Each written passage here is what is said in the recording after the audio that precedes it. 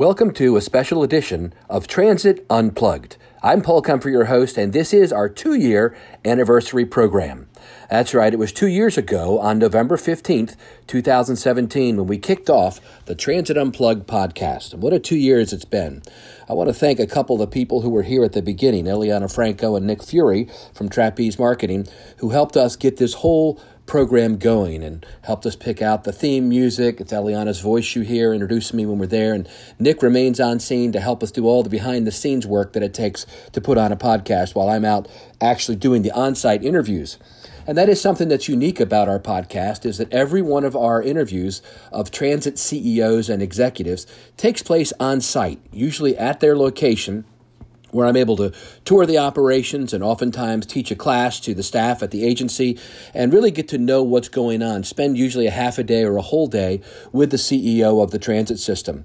We have interviewed over 60 transit CEOs and executives around the world. Last year, we ranked number 11 on iTunes Business Podcasts, and now we're hosting CEO roundtables around the world at various conferences, and where we have some of the CEOs sit up on a platform, and we use the same basic format where I ask 3 primary questions. Tell us about yourself and your background. Tell us about your current projects and challenges and victories, and tell us about what's coming in the future.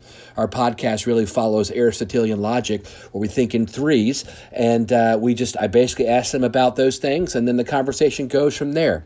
It's different than many other podcasts because it's a friendly interview where I allow the guests to really tell their own story. That's what makes it different. I don't have an agenda going in there. I'm just interested in them telling their own story.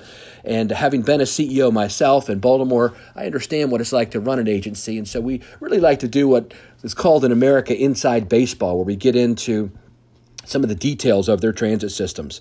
We have been recognized by APTA this past year, the American Public Transportation Association, with a first place Ad Wheel Awards.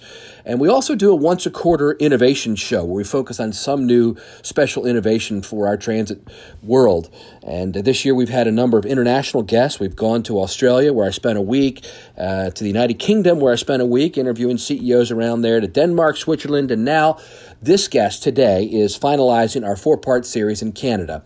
And our guest is Phil Verster. He is the CEO of Metrolinx, which is a Crown agency that manages and integrates road and public transport in the Toronto and Hamilton areas. They manage what's called Go Transit, which stands for the Government of Ontario. They run bus, commuter train, and an express service to the airport. They have lots of expansion projects. Not only are they like an MPO for the state, but they also manage a lot of the construction projects. And they've got the Go expansion with 4 consortiums and $30 billion in subway expansion. They are the Toronto area's regional transit planner. And an interesting tidbit is they have the largest number of free parking spots of anybody in North America. 70,000 free parking spots at all their facilities. They operate 60 million train trips and 17 million bus trips a year.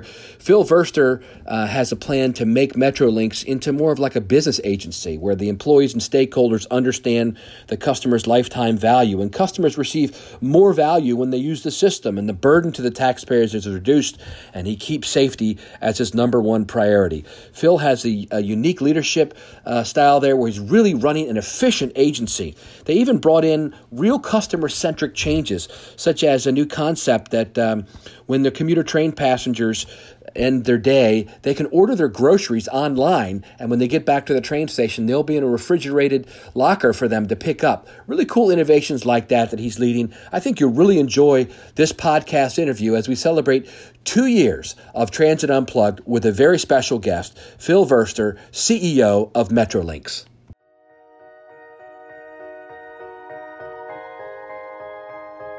What does it mean to be a successful public transit agency? What are you doing to lead the way? It's time to learn from the top transit professionals in North America. This is Transit Unplugged with your host, Paul Comfort. Welcome to Transit Unplugged. I'm your host, Paul Comfort. I'm excited to be in Toronto today, in downtown, with the CEO of Metrolinx, Phil Verster. Thanks so much for having us in today. Thanks, Paul. It's good to talk to you. Yes.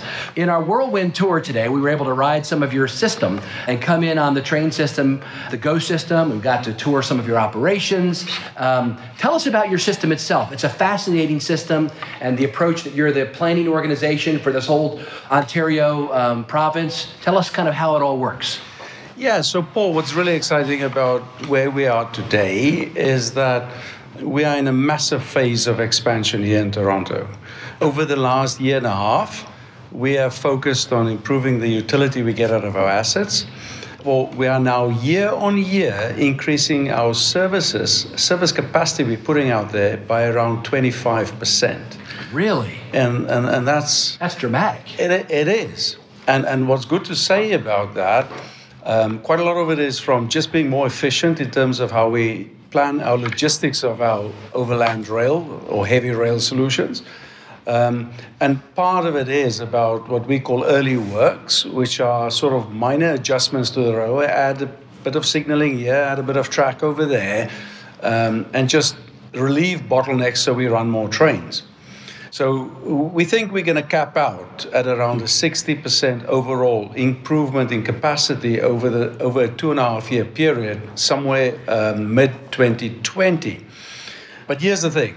We are also investing a substantial amount of money in strengthening the overland heavy rail solution, which is basically the regional rail coming in from the region into Toronto.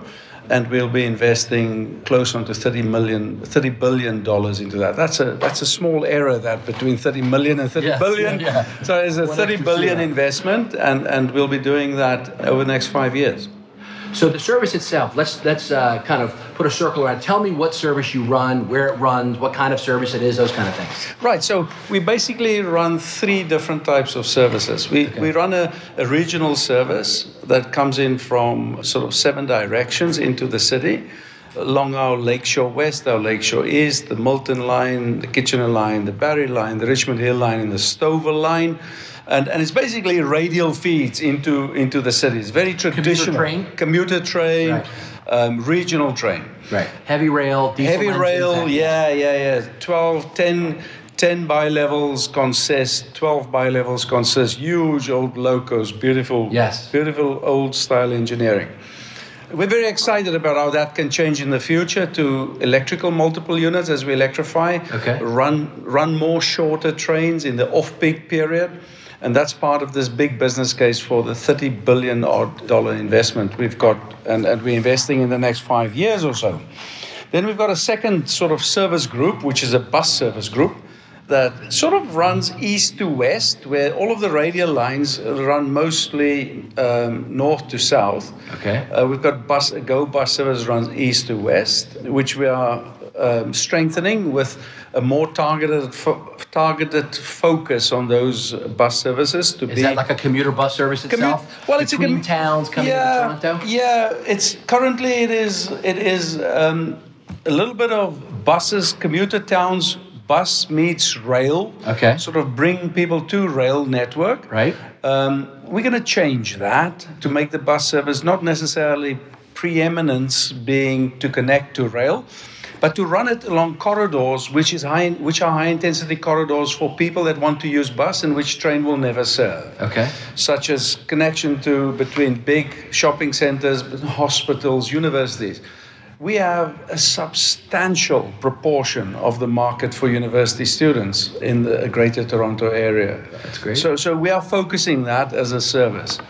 And then we've got a third group that is LRTs, or light rail transit solutions, and subways.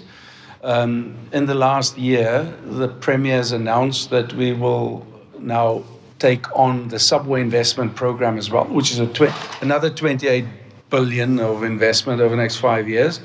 So for those extra hours we had free between 11 o'clock at night and 12 o'clock at night to sleep, we will now spend on subways to also build a huge subway program. But we are building LRTs across the region. Eglinton LRT will be transformational for the downtown to midtown area in Toronto. And you're close to finishing that, right? Yeah, 2021, September 2021. It's been a challenge. It's been a fantastic challenge, though. Great collaboration built up with our supply chain to get that over the line. Oh, I bet you, yeah. And we now have Hamilton and Her Ontario in the final stages of a bidding cycle. And the really key one we awarded last year was Finch LRT, which will transform the northwest part of the city as well. So those are the three big categories, and we work closely with colleagues that are in the municipal transit authorities, such as TTC and Mississauga My Way and Viva Next up in York, in order to actually run services on a day-to-day basis. So for our listeners who aren't familiar with the Canadian form of government, et cetera, you're part of Ontario, which is a province, which in America might be called a state, right? That's right. Yeah, so you're a statewide agency, but in addition to running commuter train and commuter rail and building almost like a P3 style project of light rail, you're also the provincial-wide planning organization for transportation. Is that That's right? Can you tell us about that?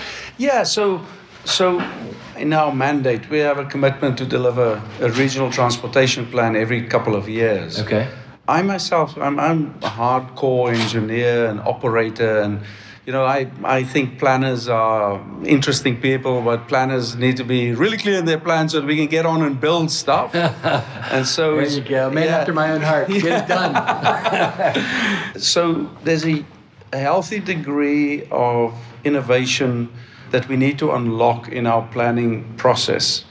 I'm not always convinced transit planning is as innovative as it can be. Transit planning is sometimes very much along the lines of what people are familiar with and what has been done before.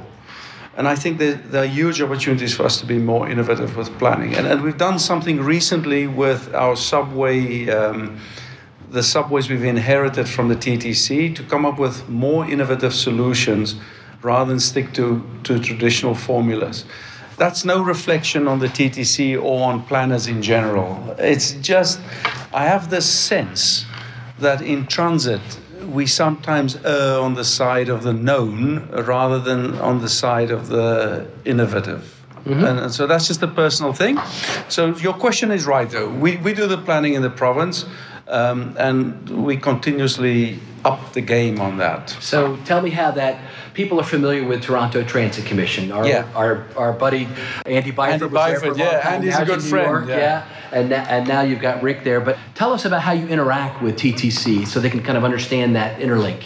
If you look at the multiple levels at which we interact, I mean, Rick and Andy before him, Rick now, firstly at the CEO level, we are all close colleagues, and what is so powerful here in Toronto is transit investment has been falling behind the demand for so long. All of us that are involved in transit want the same thing. Yes. And basically that same thing is we want to move more people, we want to create more customer satisfaction, and to be honest, we just want ridership to go up and the revenue that accrues to transit to go up as well. We work closely we've got 11 agencies. While we're at the provincial level, at the municipal level, we have 11 transit agencies that we collaborate with. Like HSR. I was just there yesterday with Debbie. That's right. Yes. And so our colleagues in Hamilton is a good example. And what we do with them is we work through how to implement Presto, which is our fare management card that allows people to travel on any of the transit solutions they have, and to transfer and get fare discounts when they transfer between fare zones of the different municipalities. We can do more. Let me be clear, Paul. We can do a lot more on fare integration. I don't think we've got the right formula yet for setting fares and integrating fares across the region, but we are all energized around that, and we will get to a good outcome on that.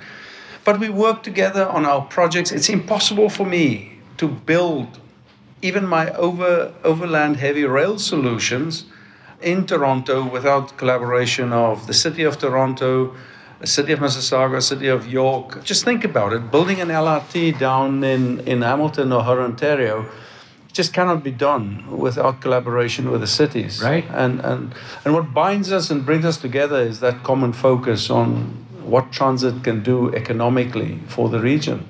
It seems like Canada just recently maybe has new impetus for mass transit and new money coming in from the federal government as well. Is that right? I think that's definitely right. Yeah. I think what is behind this awareness of what transit can do is an increased understanding of the economic benefits of transit. I'll give you a very good example. Our regional rail expansion, and we've done a transit benefits only analysis, of which, if you look at the transit benefits, about 85% of that bucket of transit benefits are basically journey time savings from people traveling by public transit and not being stuck in traffic. The benefits that accrues from a transit investment is $2.60 for every single dollar spent in transit. Wow. On our RAR expansion. So it's a nearly 3-to-1 return that you get on your investment. That's good economics. It's good economics. Yeah. And on top of that, that's just the economic benefits. If you look at the financial hard cash, my implementation of this regional transit solution for us, just at the GO level, which is the regional level, will take us from an organization currently with a subsidy of around 36% for my services to a break-even business. I wanted to talk to you about that makes transit profitable. Yes. And that's huge.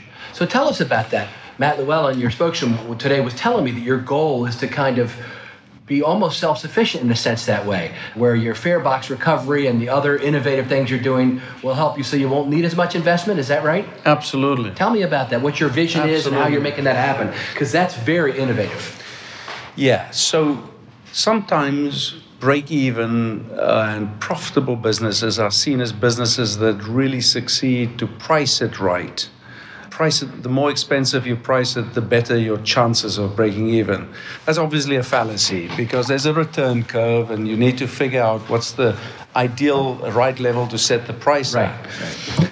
And so I actually think a break-even business or a profitable business has got partly to do with pricing. Obviously, you've got to price it right. But it's got to do with customer satisfaction. It's got to do with good reputation. It's got to do with service. You've got to figure out what is the right service model. And service models doesn't always mean just what do you just give in terms of a transit company, but is what do you expose your customer to? For example, we're investing in advertising and what we call non-fare revenue sources significantly. And the uptake of that is huge. I've got a recent campaign, and this may sound silly to your listeners, but it's actually quite important, to name stations. I've got big organizations that want their brand and their name associated with some of my stations. And if they're willing to pay for the privilege for it, I'm willing to take their money from them. Yes. And that's one way. Reduce the public subsidy, Exactly, right? Yeah. Exactly. What about the food thing you're doing? Tell me about that, because that's a way you're helping your customers with customer satisfaction, but also maybe a way to make a little money, right? Yeah, so we've worked very closely with one of our biggest supermarket chains over here, and we now have same day order fulfillment, whereby if someone during the day, before I think it's something like 10 o'clock in the morning, place a internet-based order with Loblaws, which is the chain, grocery store chain. They can pick up their groceries at their home station from a refrigerated container that is located there, where they can just get their groceries on their way home. Is there somebody in there, or is it in lockers where they would pick it up? It's in lockers with an automated lock-coded lock release. Yes. And it's coming back to what is your value offer that you make to a customer that has a time precious view of the world. Yes, these are commuters who've taken your train in a half hour to an hour, worked all day, come in. They don't want to go to the grocery store, right? They'd like to pick up their groceries right there. If that saves them 45 minutes, that's 45 minutes more with family. How did you come up with that idea? I mean, that's fascinating. Yeah, I saw that a couple of years ago in South Korea, of all places. Oh, okay. And it's interesting how when you travel the world, you pick these ideas and it helps. helps. But then more, in terms of our ridership and fare revenue, traditionally, our railway was built on these radial feeds into the city. Okay. And I want to stimulate short distance journeys out of the city and between nodes or stations out on the city. So I've come up with a fare solution, which is where we take our base fare and reduce the base fare from $4.70 to $3.70. And we've thought about that very carefully because there's a payback period of where the increased ridership from a lower fare pays for the lost fare, the lost dollar, by reducing the fare from $4.70 to $3.70. And I think the point here for us, Paul, is we're going at this we have basically turned what is an agency into a business. And I think that's actually an important mindset shift. Transit is not just the public service. It's a business. And if you want to give the best public service and reduce the burden on taxpayers most, you as the custodian of and the management of an agency, you've got to run it as a business. You've got to make good business decisions because in the end, that's what's going to reduce the burden on taxpayers. I'll give you one more example. Okay, great. In the past, we used to build stations. And stations can cost between 40 and 240 million, depending on where you build it. And we've made a distinct change about a year ago where we said, no. We're going to work with developers because we build these stations and people build a development right next to the station and benefit from the transit investment that we have made.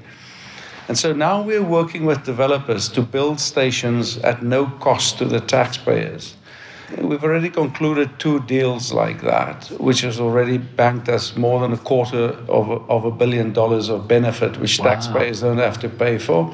We've got 9 other stations that are being developed with developers, jointly with developers, which would have a $1.5 billion benefit for the province over the next 10 years. Now, $1.5 billion may not sound like much when you think of all of these big numbers associated with transit, but that's money that doesn't come out of a taxpayer's pocket anymore, and that's therefore great to do. And I think these are the types of business things that are really important. I bet you're a popular man up here, especially with the politicians. They don't have to give you as much money, right?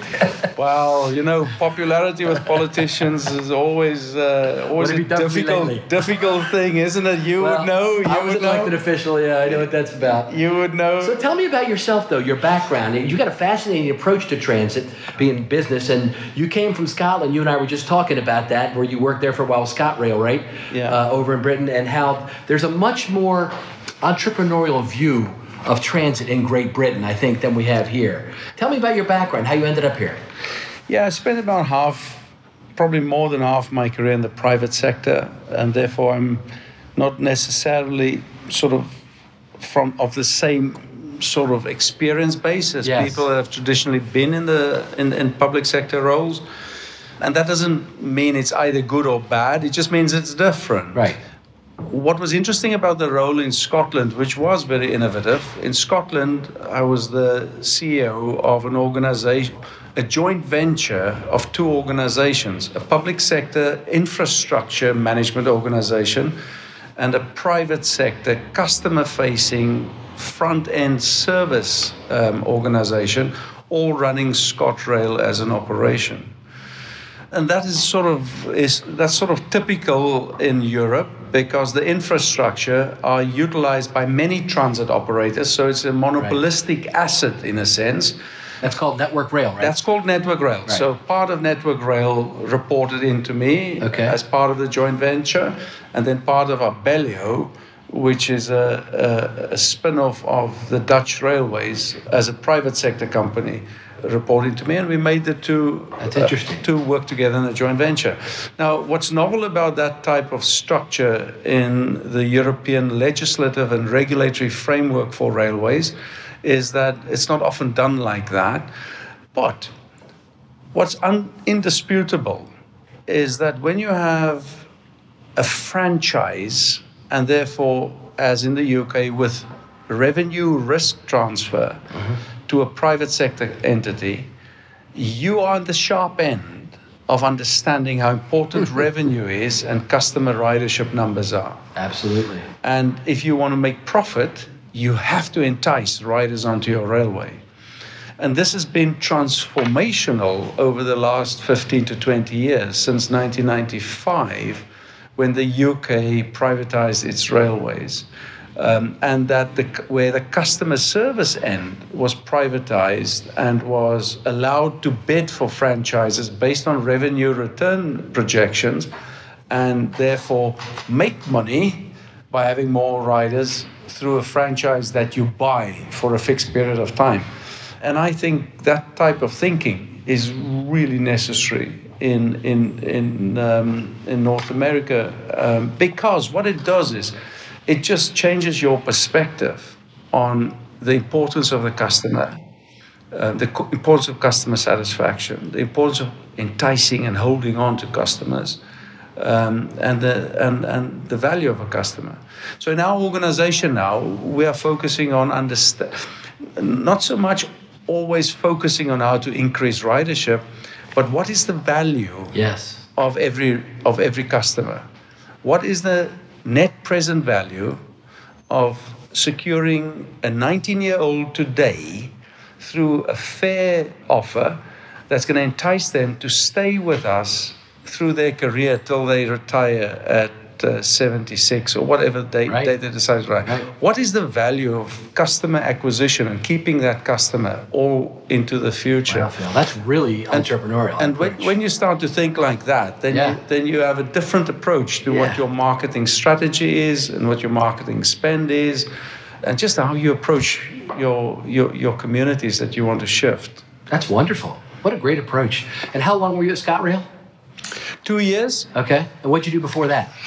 Before that, I, for 4 years, managed London North East, which is all of the railways infrastructure from London up to Edinburgh, which is sort of all of the eastern side of the United Kingdom, which is sort of a quarter, I think, of the UK's railway. And before that, I was deputy CEO of Irish Rail in the southern part of Ireland. Okay. And before that in London, and ran for 4 years with Andy Byford, worked through London South Eastern Rail. And we turned that around from a loss-making enterprise into a profitable enterprise. And then you both end up in Canada. Yeah. It's a small world, isn't it? It is, yeah. That's great. Let's turn our eyes forward now for your agency. You've told us a little bit about what your planning function and all, but you've got a bunch of big projects right on the horizon. Tell me about how you're implementing this business-friendly approach toward transit and a business approach toward transit. How are you implementing that in the next 3 to 5 years here? Yeah, that's a great question.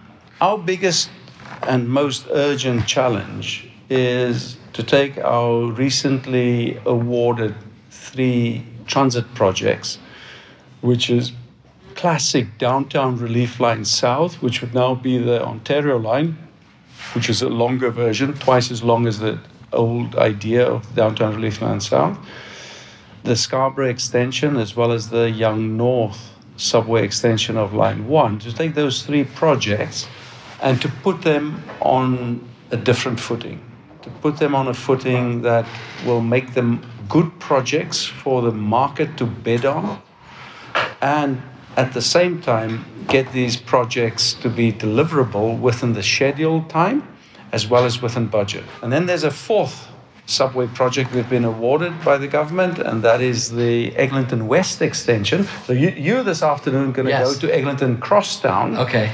And then as you're at Mount Dennis, young Matt here will point you towards where Eglinton West extension would go, which is into the Etobicoke area. So those 4 projects need to be given a huge push, a huge momentum to get them off the ground. In a sense, if ever there's a commercial essential decision to be made, or many of them, it is about how you proceed with these projects. How do we procure them? How do we, in some cases, bundle it together in one or fragment it in multiple parts in order to get the right momentum and the right speed of build into it? And I'm a very practical person. if I look at the Scarborough extension and how important it is for the communities in Scarborough and for that part of Toronto, we're going to move at speed to get that built as quickly as possible. And if I look at Eglinton West, and again, the communities on the western side of Toronto, we're going to do the same there and move rapidly. But then, and you'd be familiar with this, when you're in transit and you've got money to build stuff, everything's a priority. Right. Everyone wants everything, and they want it yesterday. And so figuring out how to get this very ambitious subway program to start and to be phased and to be delivered in a sequence and in a schedule that allows the market to bid into it properly, and gets the most from the market, and to make it practical and not just put everything on the market at once is a real challenge for us. Yes. And so we're working very closely with our supply chain. We're doing market soundings and listening carefully. Okay, that's good, yes. Because you're going to be bringing in cars from all kinds of builders, probably, right? CAF or Bombardier or even more designers, engineers. Oh yeah. And so if you think of the engineering support that we have on these projects, we want them. We don't want to spread that market too thin, because if we employ 4 or 5 engineering companies in the design on our side, they are conflicted out from being part of tendering groups on the other side of the fence. Right. And then we've shrunk the market in one place. Well, we need the market to be strong on the tendering side as well as on our side for the development. So we need to think through all of those angles, and we are. And that's a very big challenge. It sounds like it, yeah. But you see, the thing is, in the end, got to keep in mind the impact that these projects have. I mean, it's transformational, and therefore the degree of complexity is a minor matter. We're going to deal with it, and we keep on focusing on the prize, which is to get these built. Yep. I was telling my daughter Jenna, who was with us on the tour today, I said, honey, these guys are working on vehicles that tens of thousands of people rely on every day. Their whole life is really about getting that ride in so they can get to work and do what they need to do in the city and get back home. It's the impact of what we're doing. I'm so glad that you mentioned that. You know what, and you'll probably identify with this as much as I do. But I sometimes get asked, why do you put so much energy into what you do? Yeah. What drives you? You know, why do you do all of these things? And where does the passion come from? And I always give the same answer, is that when you go on any of our concourses of our big stations, such as Union, and you see hundreds and thousands of people streaming off the concourse. So the word I use for that is it's just one thing. It's humbling. It's humbling to understand what an impact we in our operations make every day on the people that travel, on the local economy, and that impact that you make. I mean, there's nothing that's more of a motivator than just seeing the success of a transit system that really works to move people from point A to point B every day. That's right, yeah. I think people like you who have worked in this industry for a while, they really are motivated, to me, by love for others, by service to others. Oh, absolutely. That's what's driving us. We want to improve people's lives. Absolutely. So let's wrap up the whole conversation then with one other area, which I understand is one of your key areas, and that is the culture of the agency and how you're putting safety first in the culture of the agency and how you're making sure that it's not siloed to just the safety managers. I mean, I saw it today myself, walking through the safety areas, and I was a guest, so sometimes you'll get a little bit more of a safety pep talk at the beginning, but I could see how it was interwoven throughout your whole agency. Tell us about how you're changing the culture of this whole agency in this region to make safety number one. Well, fantastic that you picked up on that, and I'll reward Matt later with a salary increase for sharing that with you. But here's the thing. Throughout my 25 years of working in different industries and different businesses, what has been very obvious to me is that whether it was my own business or suppliers working for me or customers that I worked for. Organizations that focuses on safety of the customer, safety of their people, safety of their infrastructure, safety of their operations, were always the organizations that were just better at a lot of other stuff as well. These were organizations. Like a leading indicator, right? Absolutely. I see safety as a primary indicator of a business well run. And when I look at my construction sites and our constructors, I can tell you from the safety practice on that site which companies are the most profitable. It's that important a driver of the culture of an organization. And I don't want to say anything about other organizations, but I just want to say I very often see safety being listed as important very much as a lip service or genuine awareness that safety is really crucial, but without it being made part of the DNA and the fabric of an organization.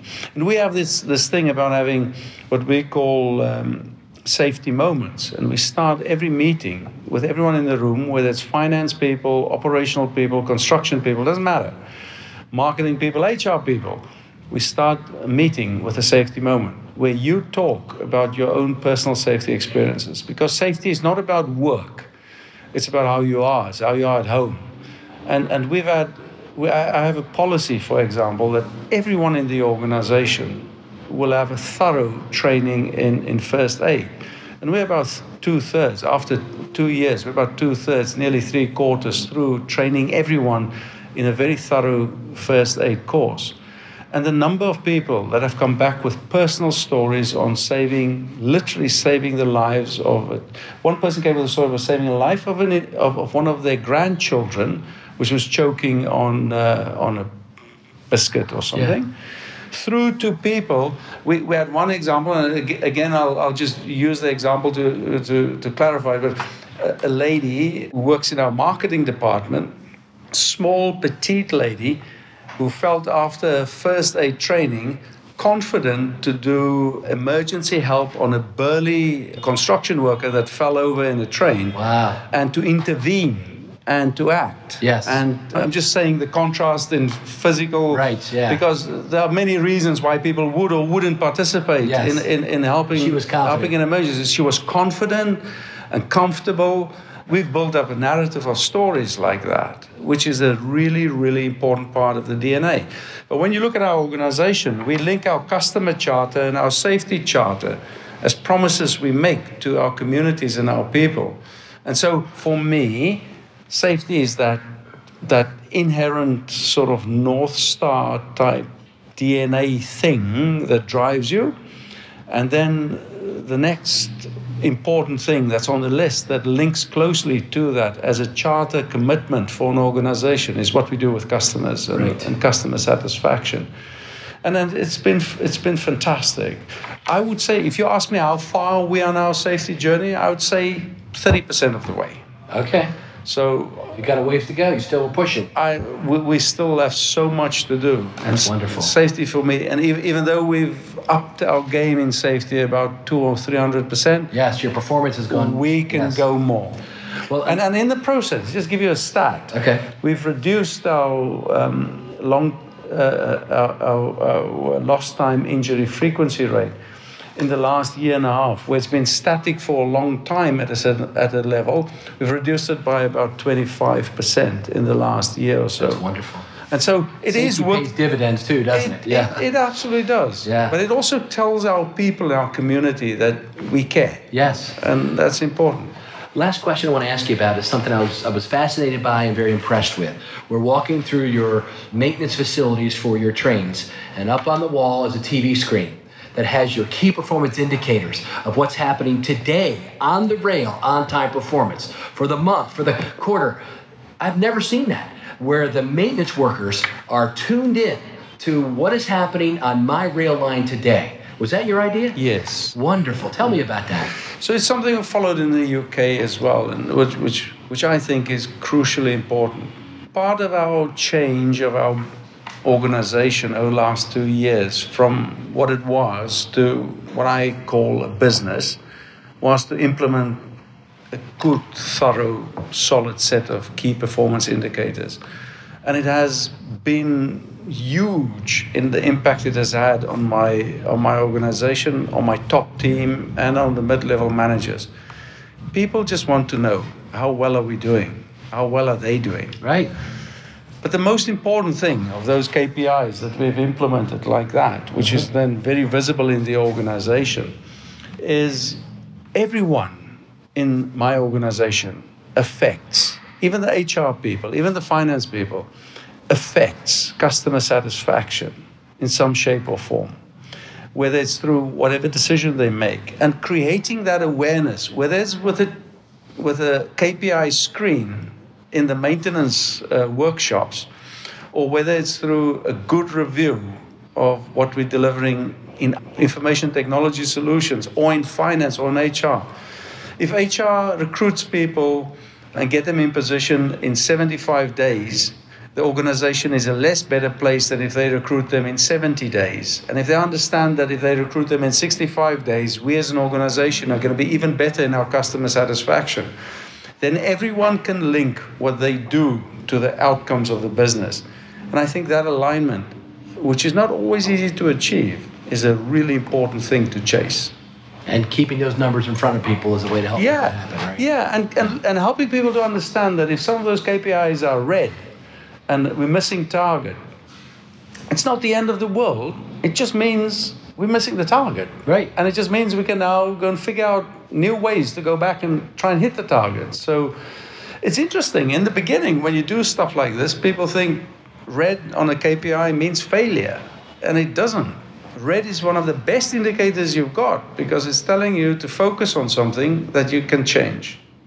What a great way to wrap it up. Phil, this whole Ontario area is very well served by you. I can see this in your role here, and it's an honor to speak with you today on Transit Unplugged. Well, it's an honor for me to talk to you. Yes, thank you. Best wishes as you continue to grow this transit network into the best it can be. Thank you very much. Thank you. You've been listening to Transit Unplugged, powered by Trapeze Group. To stay up to date, subscribe on iTunes or Google Play, or join the conversation at transitunplugged.com. Thanks.